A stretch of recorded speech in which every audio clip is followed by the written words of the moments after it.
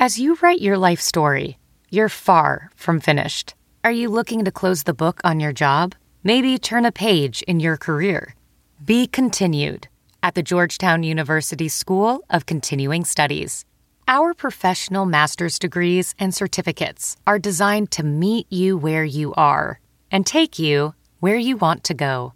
At Georgetown SCS, the learning never stops, and neither do you. Write your next chapter. Be continued at scs.georgetown.edu/podcast. Go Steelers! Go Steelers! Say go Steelers! Go Steelers! Yeah, yeah, yeah, yeah, yeah, yeah, yeah, yeah.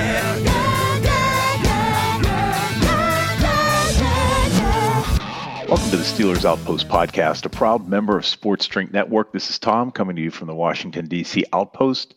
Nick joins me from the Houston Outpost.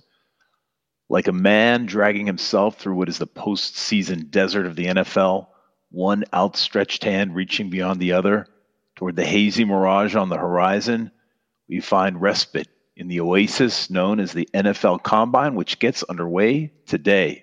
It's February 27th, 2023, so we have some news to talk about. We do. I'm dreaming of nothing but fat guys. And we're going to get to see those fat guys in spandex soon at the NFL Combine. And hopefully some of those fat guys are good at football, and hopefully the Steelers draft them, given the fact that all of my days are now consumed with images of these dudes and images of Eric Weidl. And I honestly can't pull up his face in my mind, but I do know that he helped build the Philadelphia Eagles, who have gone to 2 Super Bowls in 5 years, basically completely based off their trench game. And I'm hoping that he brings that to the Steelers. Every episode, I'm repeating, hey, Kenny looks like he might be a dude. He's not Mahomes, though. But guess what? The Philadelphia Eagles just laid the blueprint for the Steelers with Hurts. And, hey, you got a really good quarterback who's an awesome leader and can make off-schedule plays. And you just get a bunch of awesome fat guys. So I know we have news about personnel switches and coaching switches, but that's what I'm the most excited about, Dad. I need more beef in the trenches in Pittsburgh. All right, well, the Combine is taking place as it normally does in Lucas Oil Stadium, home of the Colts, from February 27th to March 6th. And of the 319 prospects, 51 are the aforementioned Fat Boys. We need them. We need them in there. I mean, we've talked about it ad nauseum, why that needs to be the move for the Steelers. I know there are cornerbacks in play, and we've talked about this for quite some time in terms of, hey, you got 3 draft picks in the top 50. That's unbelievable. Don't know the last time that's happened for the Steelers. It has to be at least 20 years, right? 89? Yeah. 30 years-ish. Not a math guy. 33 years? I could be wrong. So that's huge. Steelers can't trade any of those because the Steelers have a lot of needs. But I was talking to Cousin P. Butch yesterday on the phone with our tri-weekly football chats. And I was saying, I think the Steelers, they remind me a little bit of the Buccaneers before Tom Brady got there, in terms of the Steelers are kind of a boring team for the league, living around 500. But a lot of the league, I don't think realizes, or a lot of the fans don't realize, how many blue chippers the Steelers have who are in their prime, especially. You know, Cam Hayward, a lot revolves around him because the Steelers have basically no usable, consistent defensive lineman outside of him, so he masks a lot, and thus the window's open now. But for a team that has so many blue chippers, you got arguably the best edge rush tandem. You got the best safety, arguably the best safety tandem. You got 2 really dynamic wide receivers. You got a super dynamic tight end.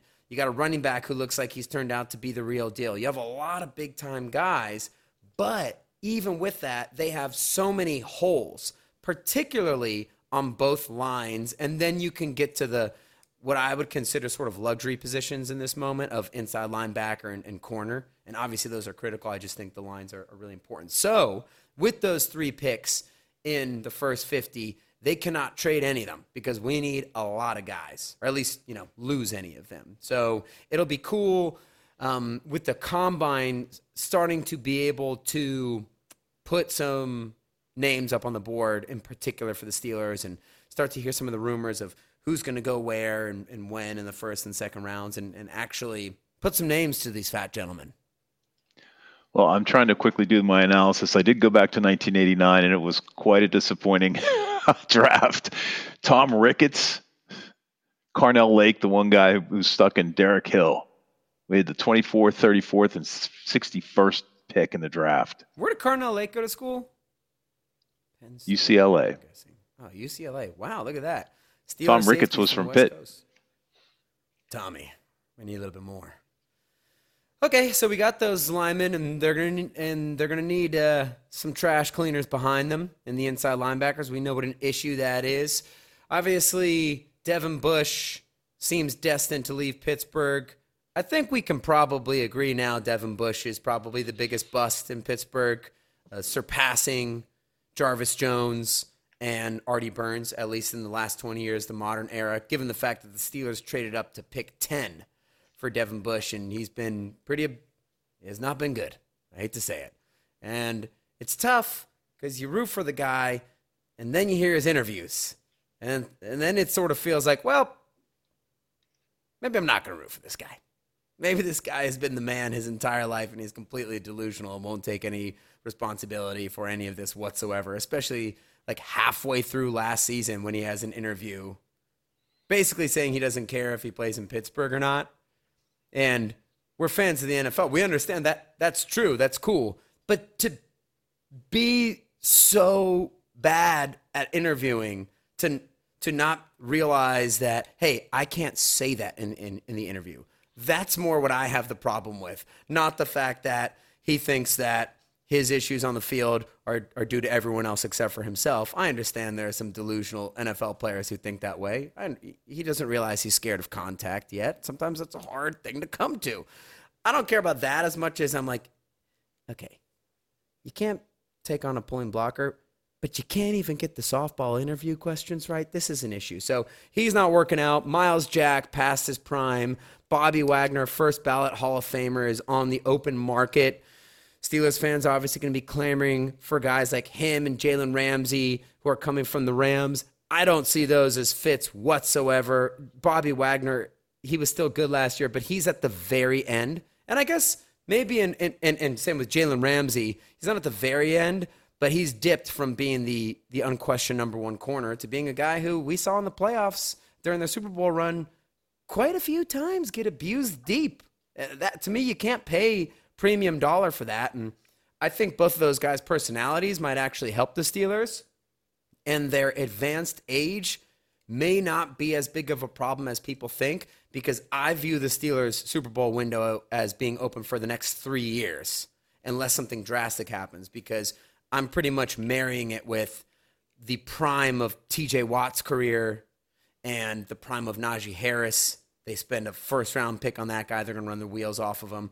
Kenny Pickett being on a rookie contract, and thus kind of bringing us back to that initial comment about me viewing the Steelers in a similar light to that Buccaneers team before Tom Brady got there. I think a window is very close to being open, and a lot of people don't realize that. So maybe you could argue that Bobby Wagner and Jalen Ramsey would be good fits even with their advanced age, but it's too big of a swing for guys who aren't what they were, in my opinion.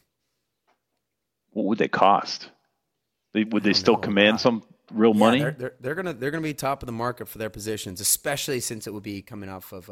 I don't know what their. I guess it's trades right now, but they both make good money. You were so we're talking about middle linebackers. A little middle linebacker news. Jerry Olszewski moves on from the Steelers and is replaced by former third pick Aaron Curry. Third pick in the entire draft? No, that doesn't seem right, does it? He's a former player. I know that for sure. Again, when we talk about former players, that, who cares? There's so many good coaches that are not. I mean, well, this is a guy who, paid dues, and so he's been around. He's been coaching for a long time. So he had first round. He's a fourth overall draft pick in 2009. Obviously, didn't really pan out to match his lofty draft status, but he's been doing coaching and climbing up the ladder for a few years. So just a little point of interest, a little change in the Steelers coaching roster. But Jerry's been around for 116 years. I think 9 years as a player. Here's the question. Did his contract expire, Jerry Orslowski? Because Alex Kozora, who I think I mentioned in every episode just because he's such a star Steelers reporter, man is a living legend, but he mentioned recently on another podcast, damn, I forgot the name of what it was, but I checked it out. They were talking about Matt Canada and why he returned, and Alex pointed out, look, Matt Canada has a year left on his deal, and the Steelers are one of those teams that do not like to pay coaches to not coach. That is to say, they'll let coaches ride out their contracts, even if they're not doing that well, because that's their business model. We're not going to pay guys who are on the street. We're not going to open that can of worms. So I wonder if Jerry's contract had expired, because obviously you look at the results, it's been objectively horrific since Ryan Shazier left and Timmons before him. Yeah, I can't find anything about a contract that just didn't not bringing him back, but he's been with the team for 22 years. As I said, 9 of those as a player, so he's been coaching for 13 years. Linebackers too, though, right? Once Joey Porter was out, they sort of started splitting the duties, or was that more Keith Butler did it? It's sort of the Steelers' defensive coaching model is extremely opaque. Actually, their entire coaching model. I don't know who's calling the plays. We do. It's Matt Canada. So, Nick, unfortunately, duty calls here. I know you can carry on with the rest of the show, short as it may be, and we will catch up again next week. All right, carry on, my wayward son, he says. Sounds good. Very good. Bye-bye. Let me get back to this. The Steelers' entire coaching model is pretty opaque. I'm not sure where Terrell Austin, Brian Flores, now gone, obviously, Mike Tomlin, who does what job on the Steelers' defense is pretty intentionally shrouded in mystery, and I don't really have a problem with that, but it would be more fun if we knew exactly what these dudes were doing, because you'd have to say the staff has done a good job with the outside linebackers, a decent job over the past few years when you think about the eventual development of Bud Dupree, who was a very raw player coming in. So when he wasn't that great to begin his career, you can't pin that on the Steelers. He wasn't supposed to be a finished product. He was extremely raw. On top of that, I don't think he ever played with 2 biceps for his first 3 years. He always had one torn off the bone. So they, did a good job developing Bud, and then they did a good job developing Alex Highsmith. And we know that's another position of need. Obviously, we're not talking about TJ Watt. TJ Watt is TJ Watt, and we'll give them some credit for him too. But, TJ Watt's TJ Watt. Kind of is what he is. But the only issue is the Steelers haven't had a legitimate third edge rusher in quite some time. Obviously, they had Melvin Ingram for a moment there, but that's a finished product, somebody who was already a Pro Bowl player by the time he got to the Steelers. So we do need to see them develop an outside linebacker, and that's just another example of a position I see some of the Steelers draft Twitter guys just sort of fawning over fixating on, in my opinion. Oh, we need a third edge rusher. Yeah, we do. We need a better number 1 corner, especially when you think about playing Jamar Chase and T. Higgins and Amari Cooper and God knows who else in the division.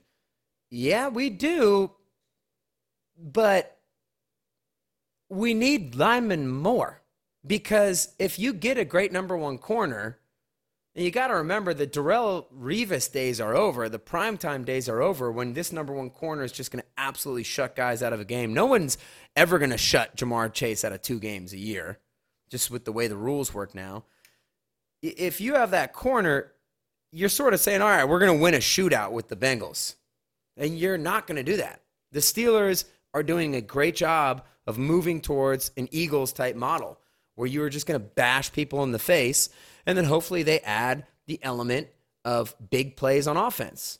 Because they're actually quite close to being able to run the ball in any team and convert some third down and shorts here and there, at least if it's the first drive of the game. But they need to add that big ball to the equation. That's how you run and play defense. It's really run, play defense, and throw play-action bombs. And then defensively, the Steelers, I think they understand the modern NFL pretty well. It's about sacks and hurries that cause the quarterback to throw incompletions or throw to your team. And I know that part of that's the cornerbacks, but to me it really starts far more up front. and they have a lot of that equation already working for them. So we'll see what the Steelers do in the draft. I'm not saying they don't need those positions like linebacker and corner. And if the draft falls right and there's just a corner who's an A+, and the lineman of choice at that time is a B+, yeah, take advantage of what you got there, the way they did when they drafted Juju Smith-Schuster in the second round, even when they already had Martavis Bryant and Antonio Brown on the team. They had Eli Rogers. They had a good roster. But they saw, hey, this deal is just too good for a player like of Juju's caliber, and we might need this player given the fact that Martavis has a really difficult time not being suspended. They took advantage of the situation. And if that's what happens with the Steelers, with an inside backer or a corner, so be it. Just as long as you use 2 of those other 3 top 50 picks and probably a free agent signing on some big boys. So I'm curious to see what happens. Excited for the Combine to start. We'll check in with more info once that happens. Until next week, hit us up on Twitter, Steelers Outpost, SteelersOutpost@gmail.com. Until then, go Steelers.